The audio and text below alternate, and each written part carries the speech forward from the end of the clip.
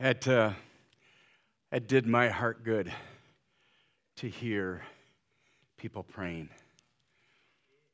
It does my heart so good when I hear young people, to older people, crying out to God,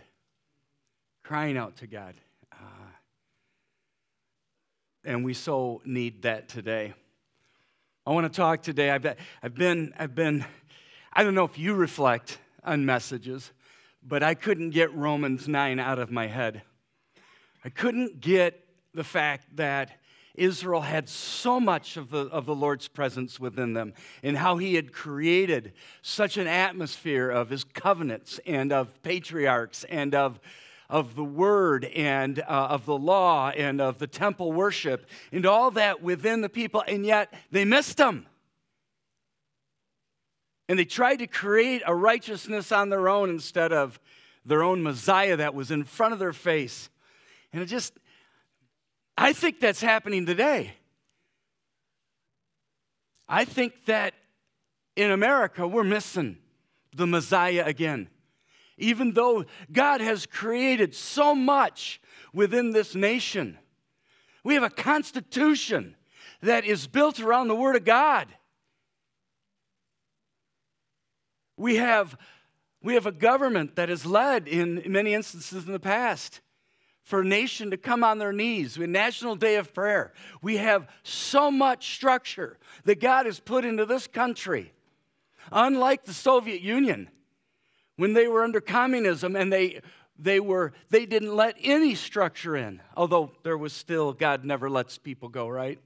I still remember stories about Brother Andrew, who snuck in to the Soviet Union, bringing Bibles in. And he had a false bottom in his luggage. And it was searched many times, and Bibles weren't found because God wanted to bring the Word of God into that nation, and He did. But are we missing? And how do I know that? This is the question. It's the title of my message.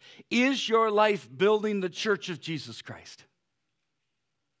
Is it your life purpose to build the church of Jesus Christ in whatever venue that God has put you? You could be in a mobile home park. You can be in the housing of this area. You can be in condos. It doesn't matter. Is your life about building the life of Church of Jesus Christ? You understand that He has stooped down from heaven, as I read that first verse. He has stooped down to look into your heart, to look into my heart. That's the God we serve. It's not as though somehow we have lifted up to see Him. He has stooped down and brought into our lives an intense love and His presence into our life.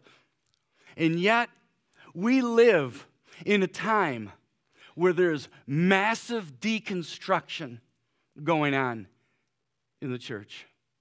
Massive deconstruction.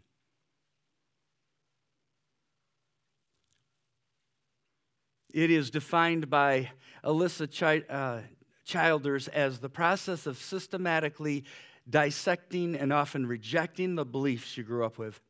Tyler Huckabee says it's a process of re-examining the faith you grew up with. And Matt Chandler said that it is leaving the faith. And he qualifies it as it doesn't mean doubt or theological wrestling or even struggling through church hurt. It is the absolute rejection of the faith. It is moved by human intellectual criticism of all Scripture, going back to the statement in Genesis 3 that says, did God really say? It is pictured by a preacher who teaches that questioning everything for any reason is good. And it has moved into the hypocrisy of former Christian churches, ripping out pages of the Bible and proclaiming we don't believe this, and taking up cultural lies as part of their church order.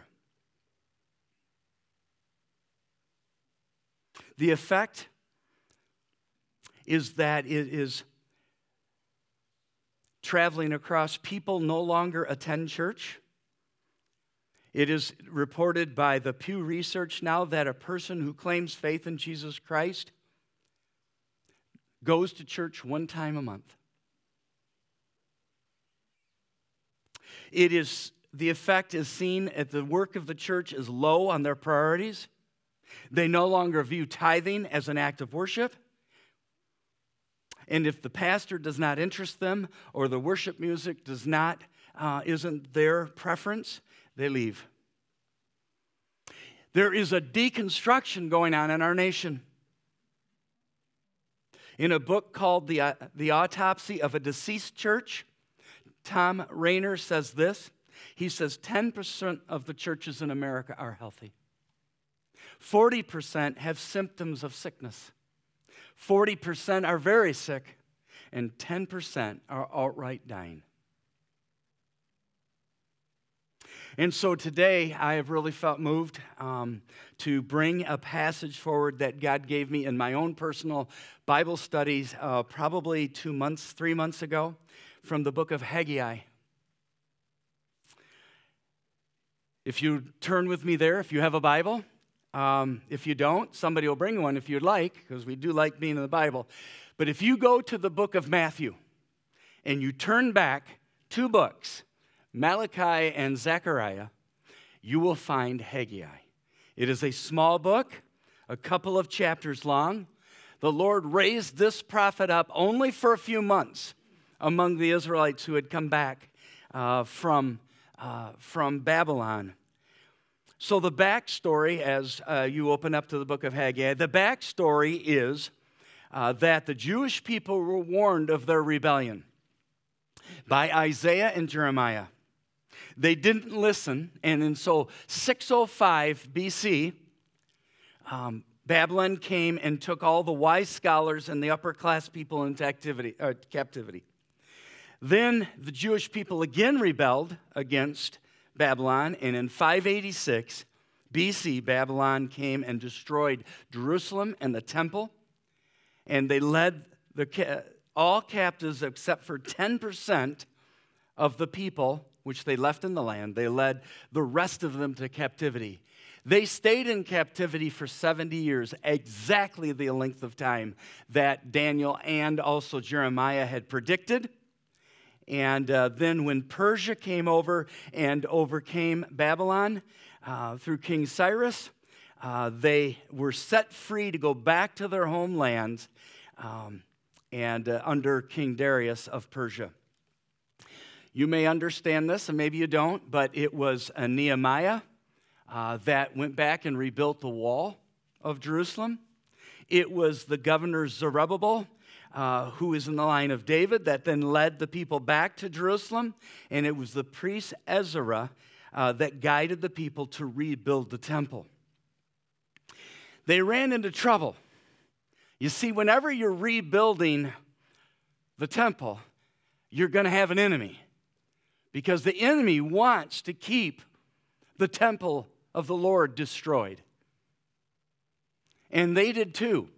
And so their neighbors started to raise up a fuss and sent even the king of Persia a note saying, don't let these people rebuild because it is their worship that becomes their act of rebellion. And so if you can keep their worship down, they won't rebel. That's true. We should be the most rebellious people for love in the world. We should be so ruled by the Spirit of God that our lives emulate the love of Jesus Christ and cause us to go into a rebellion for the lives of people. Are we that way or are we not? So anyways, for 16 to 18 years, they did not. They had set the foundation of the temple, but they didn't rebuild it. They stopped. And guess what they did? What did they do? You're not rebuilding the temple, what do? Worked on their own houses, their own comfort. That's what people do. If you want to know if you are a part of building the temple of Jesus Christ in this world, look at your life. Where is most of your life spent? In worshiping and serving the Lord, or in your own comfort? It's a question you've got to ask. And so this prophet raised up for only about 4 months. Four messages, of which the first one we're going to read today. So turn with me to Haggai if you're there. You there? You there? All right.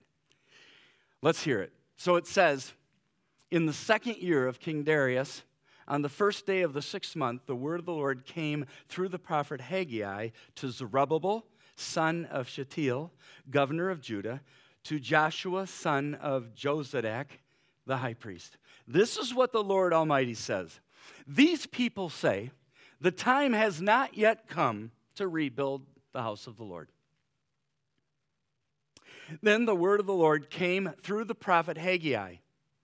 Is it a time for you yourselves to be living in your paneled houses while this house remains in ruin? Now this is what the Lord Almighty says. Give careful thought to your ways. You have planted much, but harvested little. You eat, but never have enough. You drink, but never have your fill. You put on clothes, but are not warm. You earn wages only to put them in a purse with holes in it. This is what the Lord Almighty says. Give careful thought to your ways. Go up to the mountains and bring down timber and build my house, so that I may take pleasure in it and be honored, says the Lord. You expect much, but see, it turns out to be little. What you brought home, I blew away. Why, declares the Lord Almighty? Because of my house, which remains in ruin. While each of you is busy with your own house, therefore, because of you, the heavens have withheld their dew, the earth its crops.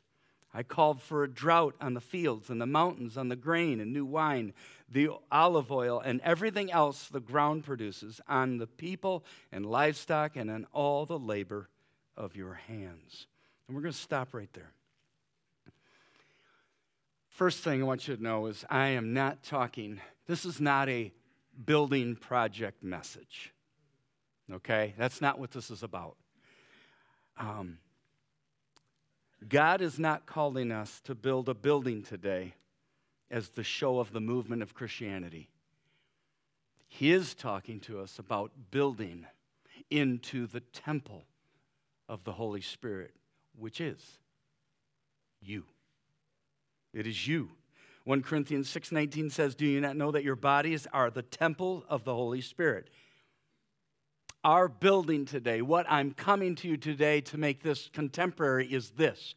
God wants us to disciple. He wants us to build into each other's hearts.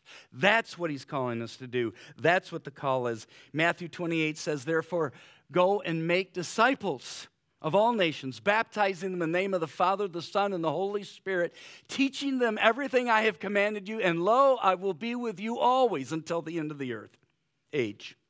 Discipleship is building the kingdom of God one heart at a time. Is that what your life is about? And like I said, the enemy is always going to try to stop us.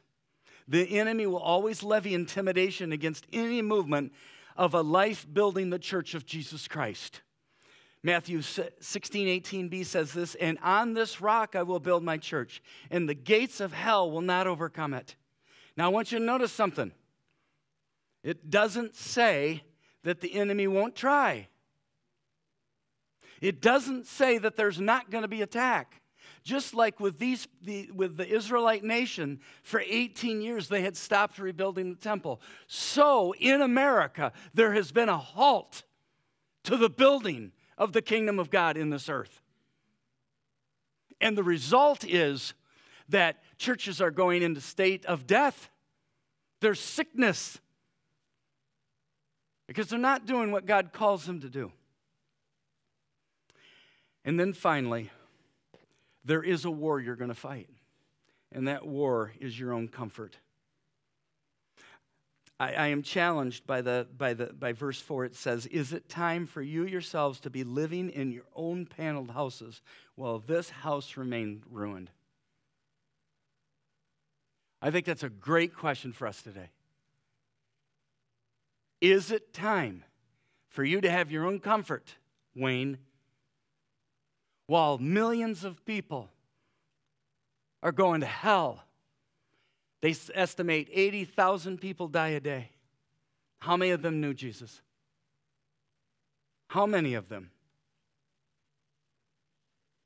Proverbs 24:11-12 has always been a challenge in my life.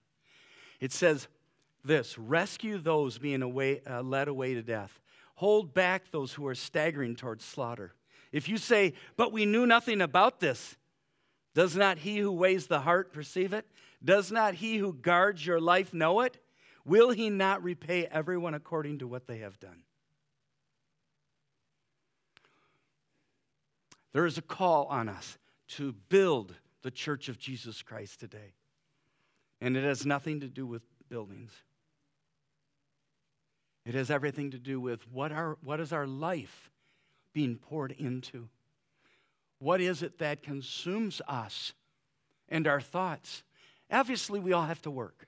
Obviously, we have things we've got to do. That is not what I'm talking about. But is your life consumed with building the church of Jesus Christ? Is that a passion of yours? I thought to myself, the next verse, verse 5 says this: give careful thought to your ways. Give care. I'm really glad to share. I'm glad we're here from youth to older. You know, you young people, God's talking to you too. He loves you. And you can be a part of building the church of Jesus Christ. Yeah, I'm looking at you. Yeah. So don't look at us. Yes. It's so cool. Your life can be a part of that. And so can ours. And so give careful thought. Because listen to what he says. It's amazing. Maybe some of you can say this better than I do, but in verse 6 it says this: first, you have planted much but harvested little. A life that is not about the Creator God's purpose is a life that will continue to experience purposelessness. It will. I don't care how much you've made. I had a friend of mine. He lost his mother at a young age. And so his father was in a business. And his father said, I can't watch these kids because I'm working all the time. So what he did, he decided to put the kids to work with him. And so they built up the business, and the kids took the business over. And so this man that I've met, I'm going to leave him nameless, but I met with him about 3, maybe 4 years ago, and he said, Wayne, I've been working for 43 years. Is this all there is to life? Is this it? Just work? No. There's a purpose that the King of Kings and the Lord has. But if you just focus on what this world has to give, you are going to focus on emptiness. It says here also, you eat but never have enough. You drink but never have your fill. Can't say it any better than Mick Jagger said it. I can't get no satisfaction. Though I try, and I try, I can't get no. It's true. Your satisfaction was never meant to be on this earth. Your satisfaction was meant to be focused on the Creator of this world through His Son, Jesus Christ, and allowing that to become what gives satisfaction. In fact, He promised you this. Blessed are you who hunger and thirst after righteousness, for you will be filled. If you're walking empty today, without direction and without purpose, you know that you're walking after the wrong things. You know you are. Third, you notice in there, you put on clothes but are not warm. You know the number one thing that's grown in our country, and even COVID has extremely exploded it? Loneliness. Loneliness. The warmth of loneliness, or the coldness of loneliness, that's what it is.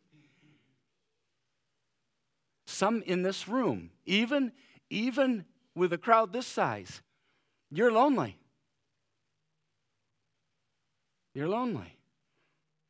And you know what? People are not going to fill your loneliness. You're going to go after people if you go after people first, you're going to miss who really does bring warmth to your body. And that's a relationship with Jesus Christ. Now, I'm not saying in response, we're going to talk about that later, that it can't be along with others. But if that's your main focus,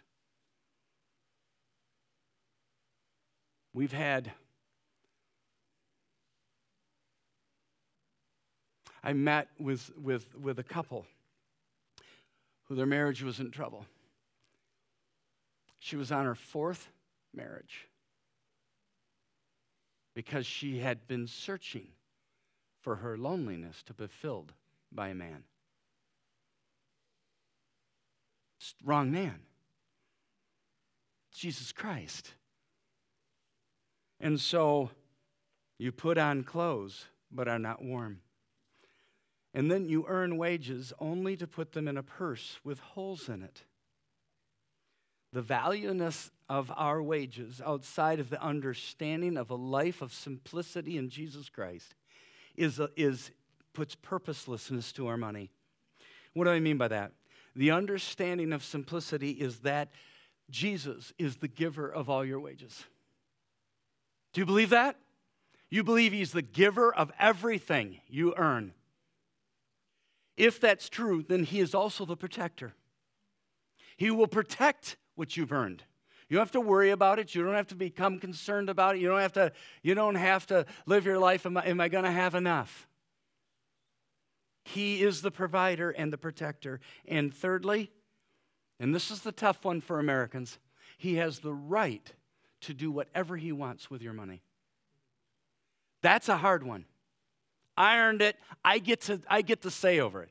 You know the area that I struggle with the most? When I make a decision to go on vacation, do I ask him? If I'm honest with you, I don't. I don't ask him.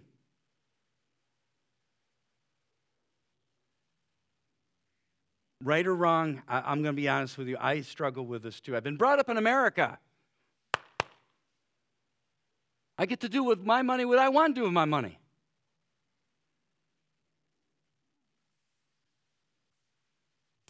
And so those four things.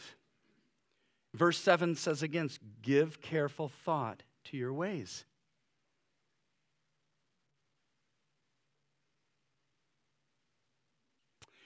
He was telling the people to remember their purpose by telling them to rebuild the temple. How many of us are living lives that have fallen flat on our expectations? When you were a child, you had dreams and vision about where your life would end up. Did you expect it would be where you are today? The Lord says in verse 9, you expected much, but see, it turned out to be little. What you brought home, I blew away. Why? Because of one simple but profound truth. You didn't put him first in your life. Jesus will not allow to be second. He must be first in your life. That's why he says in Matthew 6, after talking about not worrying about the food that you eat or the clothes that you wear, like the pagans do, he says, seek first the kingdom of God and his righteousness, and all these things will be added unto you. Seek first him.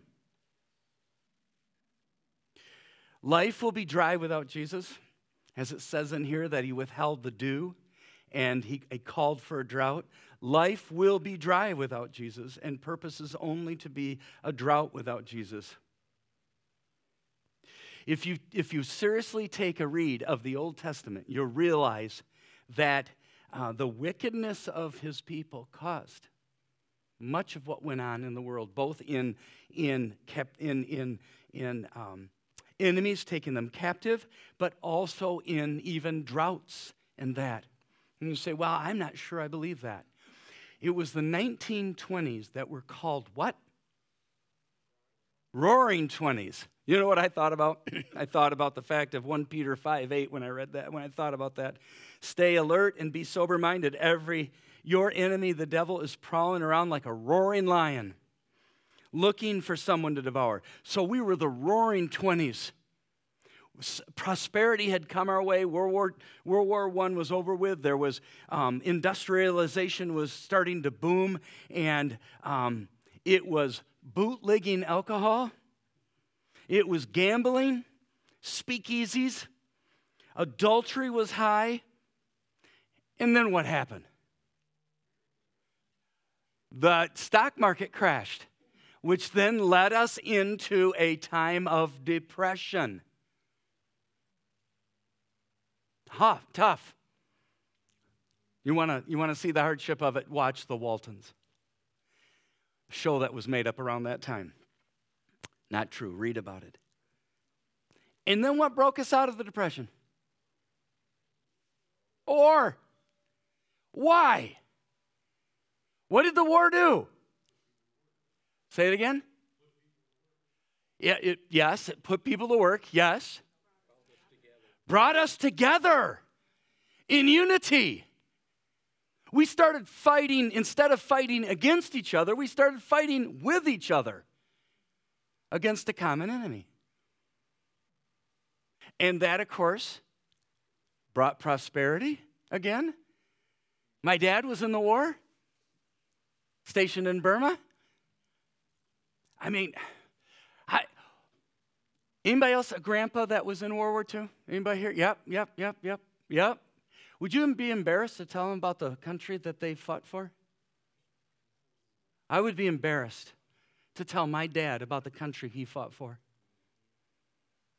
One story. So he was an electronic guy on an airplane, and so he would, in that day, was test tubes. So they'd go in, test the radio, and he'd change test tubes if they were burned out.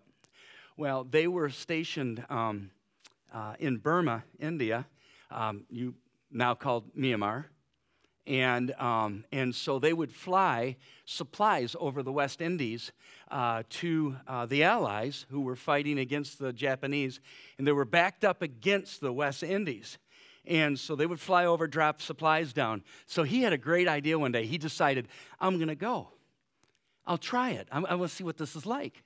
So they fly over the Indies. There's these huge crates of supplies, and they're all tethered to these ropes that have parachutes on them. And so when they throw them out, the supplies parachute down to the Allies. Well, they have 30 seconds to throw these out. So they get over, they're about 200 feet above ground. They open the back doors, and they start shoving. And then all of a sudden, the red light comes on. What you do when the red light comes on is you grab something, because the pilot's going to go straight up. And so here he is holding on straight over time, open bay, below him, hanging on for his life. He got back, and there were holes in the fuselage from the enemy that had shot at the plane. He said, I will never do that again.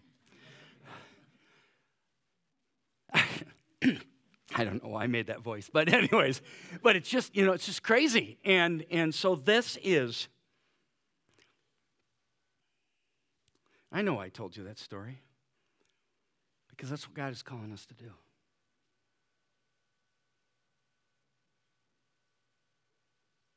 If you truly take serious that your life becomes a life that's building the church of Jesus Christ, you're risking your life.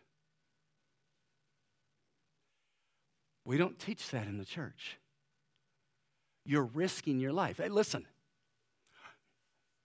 you're a former addict, you're risking your life because you're looking the temptation of your addiction in the face and say, I'm not going to listen to you anymore. I'm not going to listen to you anymore. I'm not going to, because in Jesus Christ I can. If you have been a self-focused person, you're risking your life because you're saying, I'm now going to focus on Jesus Christ and not on me.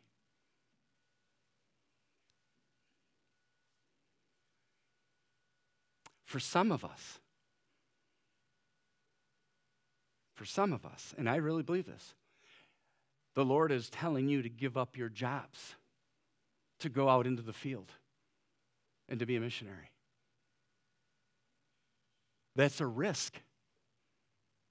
It's a risk.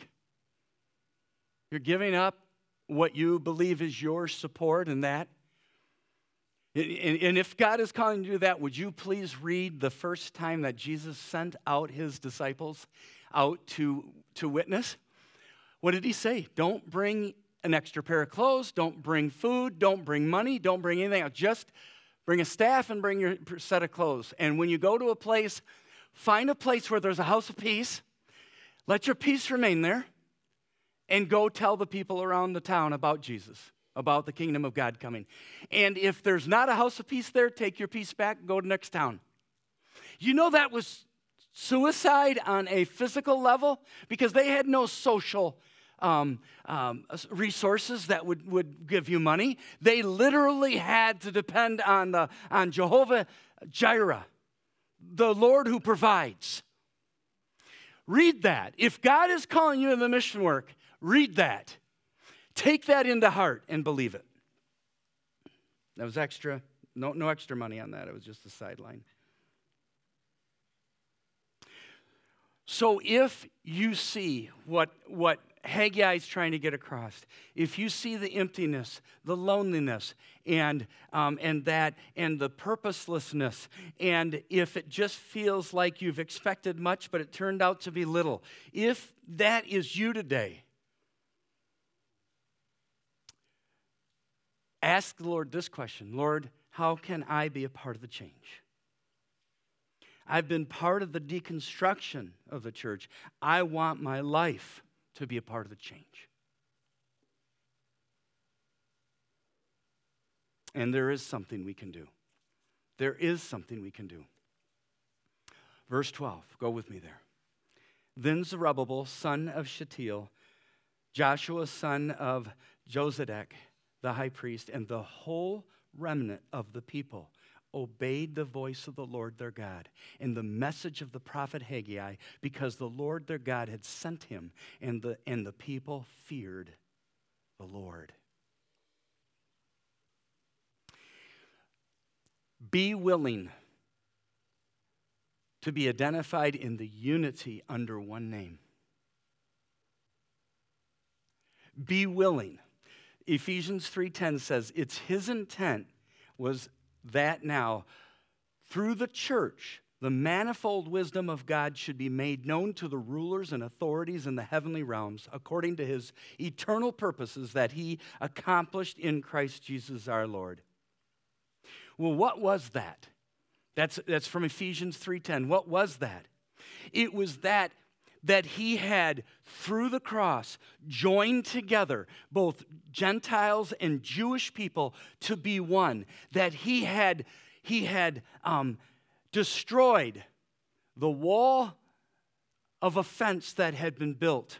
And he had brought together people that would not normally be one together, that would be fighting each other. He brought them together.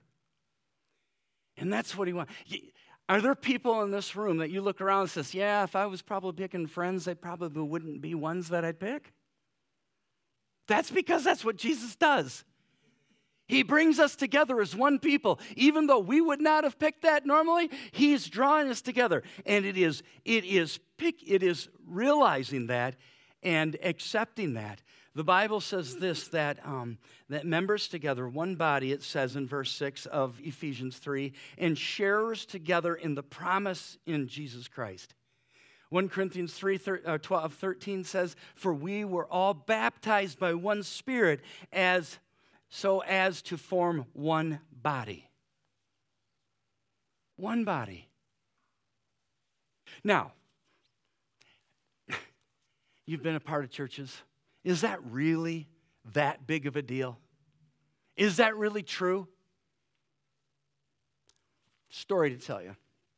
I read it. I'm going to read it to you. It's considered one of the greatest American victories in the history of Olympics. The United States hockey team was not supposed to have a chance in 1980. The Soviet Union seemed invincible and unbeatable. Their team included elite professionals who had played together for years. The Americans, on the other hand, had teammates who never played together. None of them were professionals, and they came from colleges and universities across the United States. You know this story, I'm sure. The American victory over the Soviets in the medal round seemed improbable, if not impossible.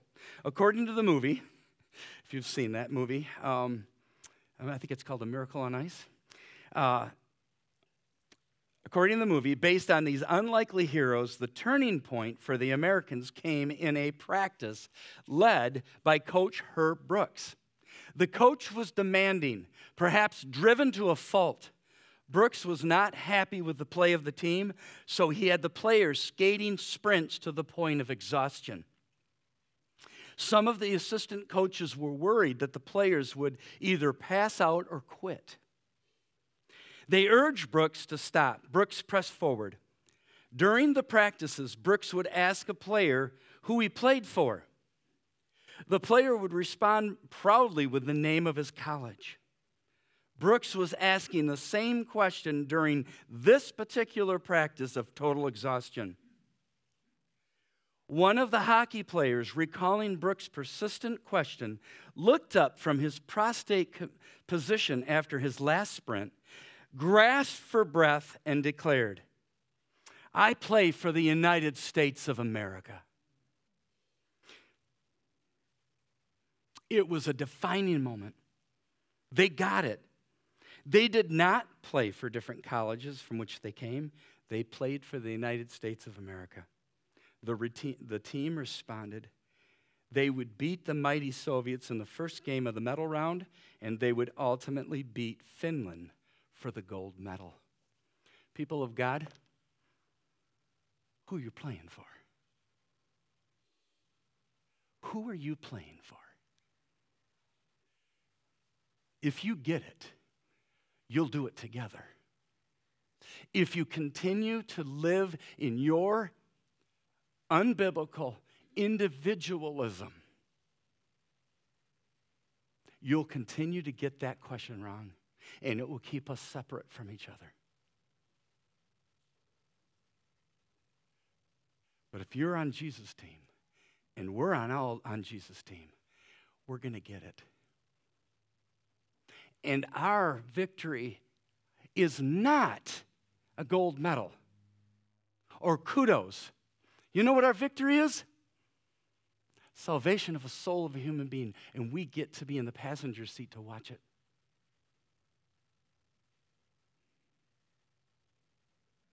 We get to be in the passenger seat to watch Jesus work because we have said no longer the deconstruction of the rogue individualism Christianity. No longer. I want you to get this even deeper. In Hebrews, the end of the chapter of the chapter of faith, the great people of faith that have gone before us, the witnesses that are in the heavens, witnessing to us and telling us not to give up. Listen to what they came to understand.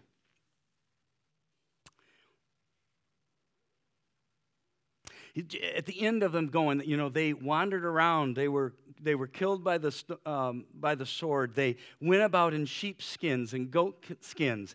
The world was not worthy of them. They wandered in deserts and mountains, living in caves and in holes in the ground. These are these great people of faith. They were all commended for their faith, yet none of them received what had been promised. Listen, why is that? Since God had planned something better for us, so that only together with us would they be made perfect.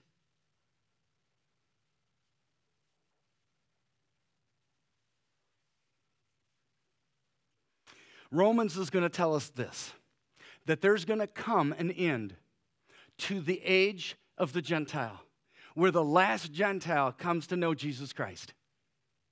And then there is going to be an amazing breakout. I don't believe in replacement theology. I just wanted to know that, and please know that. I believe there's going to be a great breakout in the Jewish nation. Revelation tells us that there's going to be 12,000 from each tribe that's going to raise up and begin to share among the Jewish people the gospel of Jesus Christ. And there's going to be a great revival. But guess what?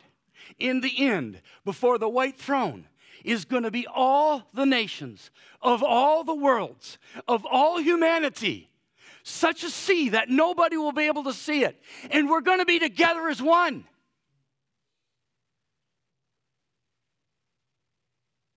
We got to live it that way now.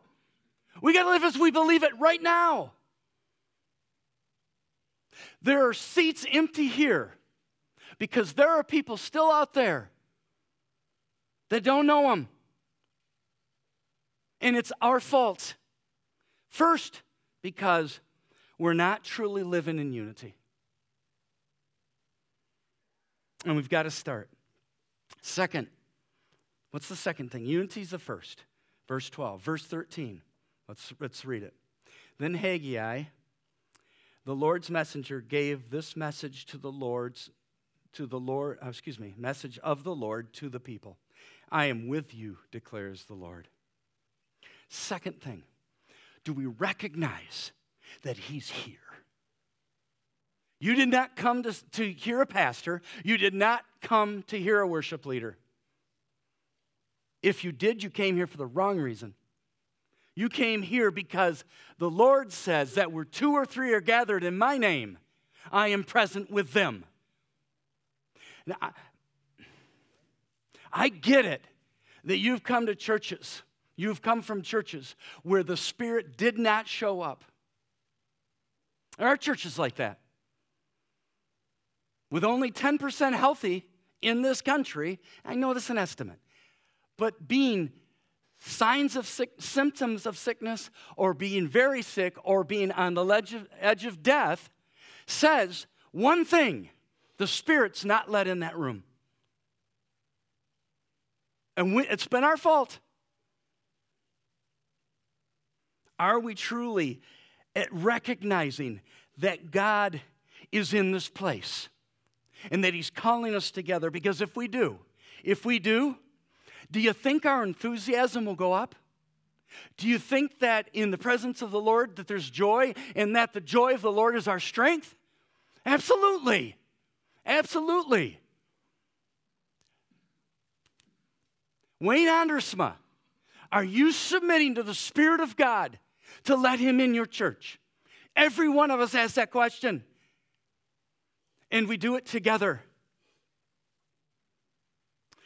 Remember the last line of the commission. And surely I am with you always to the very end of the age. And again, I go back to Romans 9. What hit me so much was the fact of all the form and structure of religion, and they missed Him. They missed Him. They didn't even know Him when He came among them. Is that me? Is that you?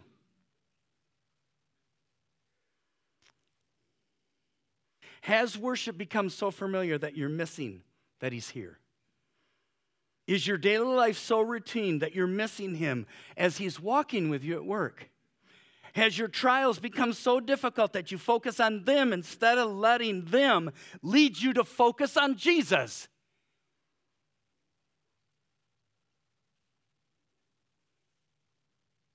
So unity, the presence of God among us. And then finally, 14 and 15, and I will end soon. It says, so the Lord stirred up the spirit of Zerubbabel, son of Shealtiel, governor of Judah, the spirit of Joshua, the son of Jozak, the high priest, and the spirit of the whole remnant of the people. They came and began to work on the house of the Lord Almighty their God on the 24th day of the 6th month.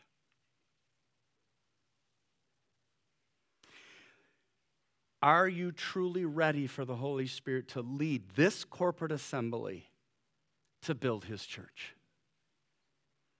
It says that the Lord stirred up the Spirit, and they came and began to work. Now, I get it. Some of you have not gone to church for very long. Maybe you did as a child, and now you're just coming back. It's easy to say that wasn't moved by the Holy Spirit.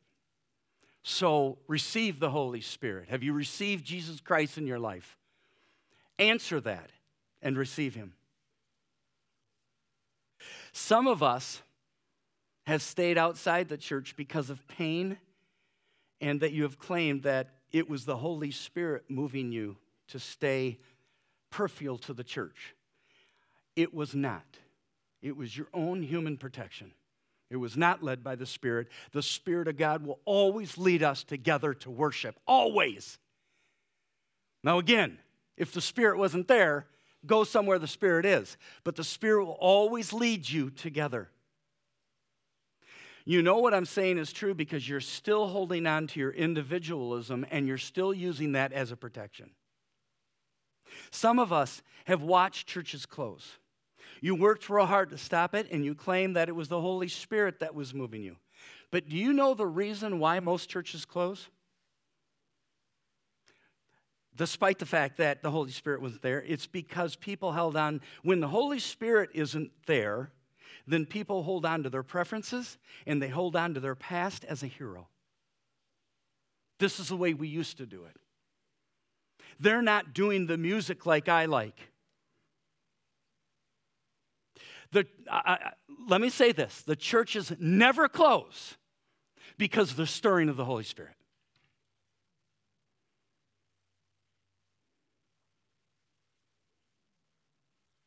In fact, if you're a person that has been someone who has worked real hard in the church and you saw a church close, you know this is true because you're still critical of the church that you worship in today. So, here's my challenge as I end this time.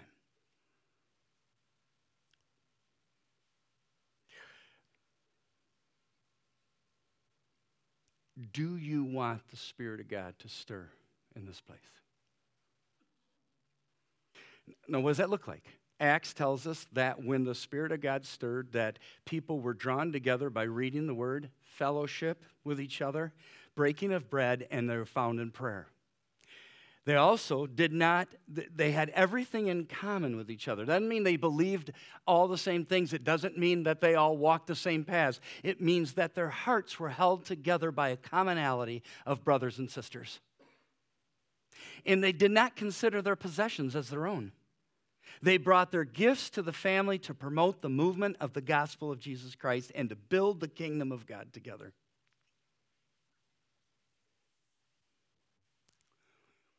So if you have no interest in surrendering your life to Jesus Christ, if you find your individualism more important than the unity of your family, if you find your own personal preference or looking for a church to be like the church of your past, if you aren't all in with this family, with both time, finances, and talents, then you're not an asset to this family. In the midst of your claim of faith, you are actually part of the deconstruction of the house of God.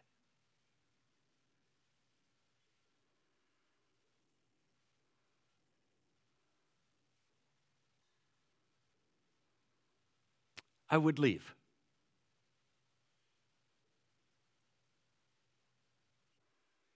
There's been one thing that has always, ever since we started, somebody told me once that none of us are big enough to destroy this thing. That's not quite exactly how it was said. Yeah. But ever since I started, when people start new in this place, I ask them one question. Has God's Spirit led you here? You've heard it. I ask that question. Why do I ask that question? Because that's the most important thing to me. I don't care about size. I don't care about how much money you make. I don't care. I don't care about money. What I care about is, has the Spirit of God called you to this family? Because if that's true, No matter what your past is, no matter what pain you've come from, no matter where you've come from, God will grow you out of individualism into unity. He will grow you out of the pain of the past into the purpose of the future. He will grow you into your life being part of building the church of Jesus Christ. And that's what we're here for. Nothing else. That's our purpose. And if you can't grasp that, if you can't hold on to that, if you keep yourself on the outside, I got an administrator that is struggling with getting people to greet at the door. Are you kidding me? That's not even the tough work. The tough work is going into an apartment with Chuck Yuken, knocking on her door and walking into somebody I didn't even know and getting to know her. And today, she witnesses Jesus Christ because she thinks the Holy Spirit came in the house that day and brought her here. I know. It wasn't Chuck and I. It was the Holy Spirit. That's got to build. And you staying outside of it in this American individual deconstructing religion is hurting the church, and your life is not about building. So, I said leave, but there's another opportunity. Why don't you repent? There you go. Repent. If the Holy Spirit shows you how you are a part of the deconstruction, then repent and say, God, I want my life to build the church of Jesus Christ. And I realize I have to do it in unity with my brothers and sisters. I have to realize that your presence is here. And that's the most exciting thing to me. The pastor preaches too long, but I don't care. Because your presence is here and you love me. And you have a purpose for my life. You want me to build with my life.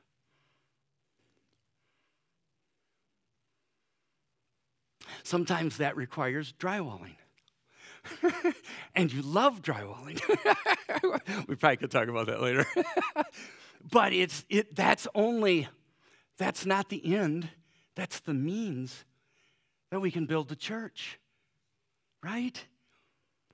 This church is thinking about doing a mission trip next year with some of us. Wouldn't that be cool? That we could go out. There's a lot of things happening in your leadership, and we have some enemies attacking us, trying to keep us from moving forward. But there's a lot of things happening, and I just believe that God is doing a mighty work. And I look at Aaron and Tiffany, and I think about how God called them to ministry and then called them together. Because Tiffany said, if we're not on the same path, we're not going to date. And I just so respect her for that. And Aaron mission diverted from Myanmar to Indonesia. Pretty cool. Pretty cool what God's doing. And he's working. That's been among us. We got to see that. He's working in you. I get it. There's some hard things going on. But that's okay. That's okay if it's hard. Somebody told me in a book I read that we've been called to carry the cross of Jesus Christ, right? Anybody who would follow me must deny himself, take up his cross daily, and follow me, right? Well, guess what? Breaking sin, finding out what God is calling you to do, all these things are small crucifixions that you're going through. They're hard. They're hard, people of God, but that's not bad. It wasn't bad for Jesus to go through the crucifixion, was it? You're sitting here today because he did. His crucifixion ended up in death. 3 days later, life. Your crucifixion is in the midst of life, and it's going to lead to more life. Life upon life. That's the difference between you and Jesus. I get it's hard. But don't despair. Trust him. Keep following. Let him lead. Do it together. Know his presence is here. And then Get to work. Because we got a kingdom to build in Jesus Christ. Amen? Do you want me to keep going? Or people of God, I in my heart right now, it's so interesting with messages. I'll sit at home and I'll study them, and it's like, okay, this is good. But when I look in your eyes, the meaning just increases. Because I see why the Spirit of God wants to talk to each one of your hearts.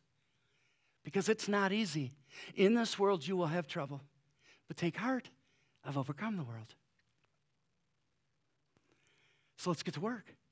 Why don't you stand with me? Let's pray. Unless somebody else has moved to pray, I don't have to. Somebody else moved to pray?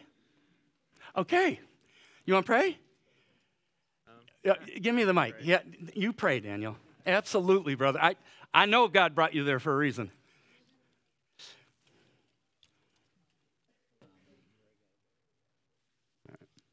All right, we're going to get this mic for you. Just a minute. Gives Ryan a moment to get his guitar on.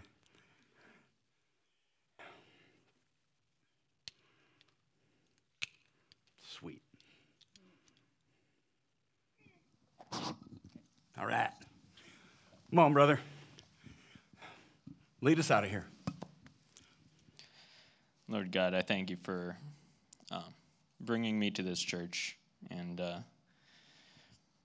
letting me see just how your love can move in my life, in the lives of everyone that I've met here.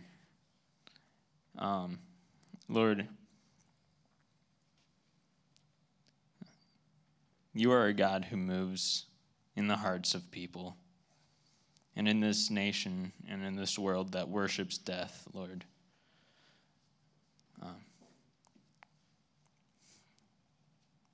Lord, change their hearts, Lord, and do the impossible like you've done with me and with everyone here. Turn their hearts around and let them worship you in life and truth and in spirit, Lord.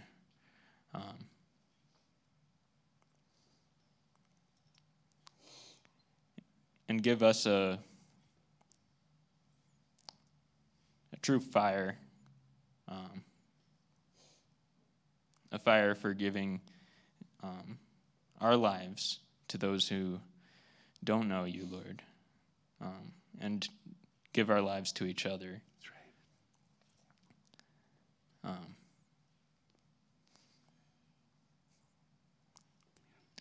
You make our cups overflow, Lord, and we need that even more in this time, Lord. The world is getting darker, and we need to shine brighter, Lord. Help us to do that.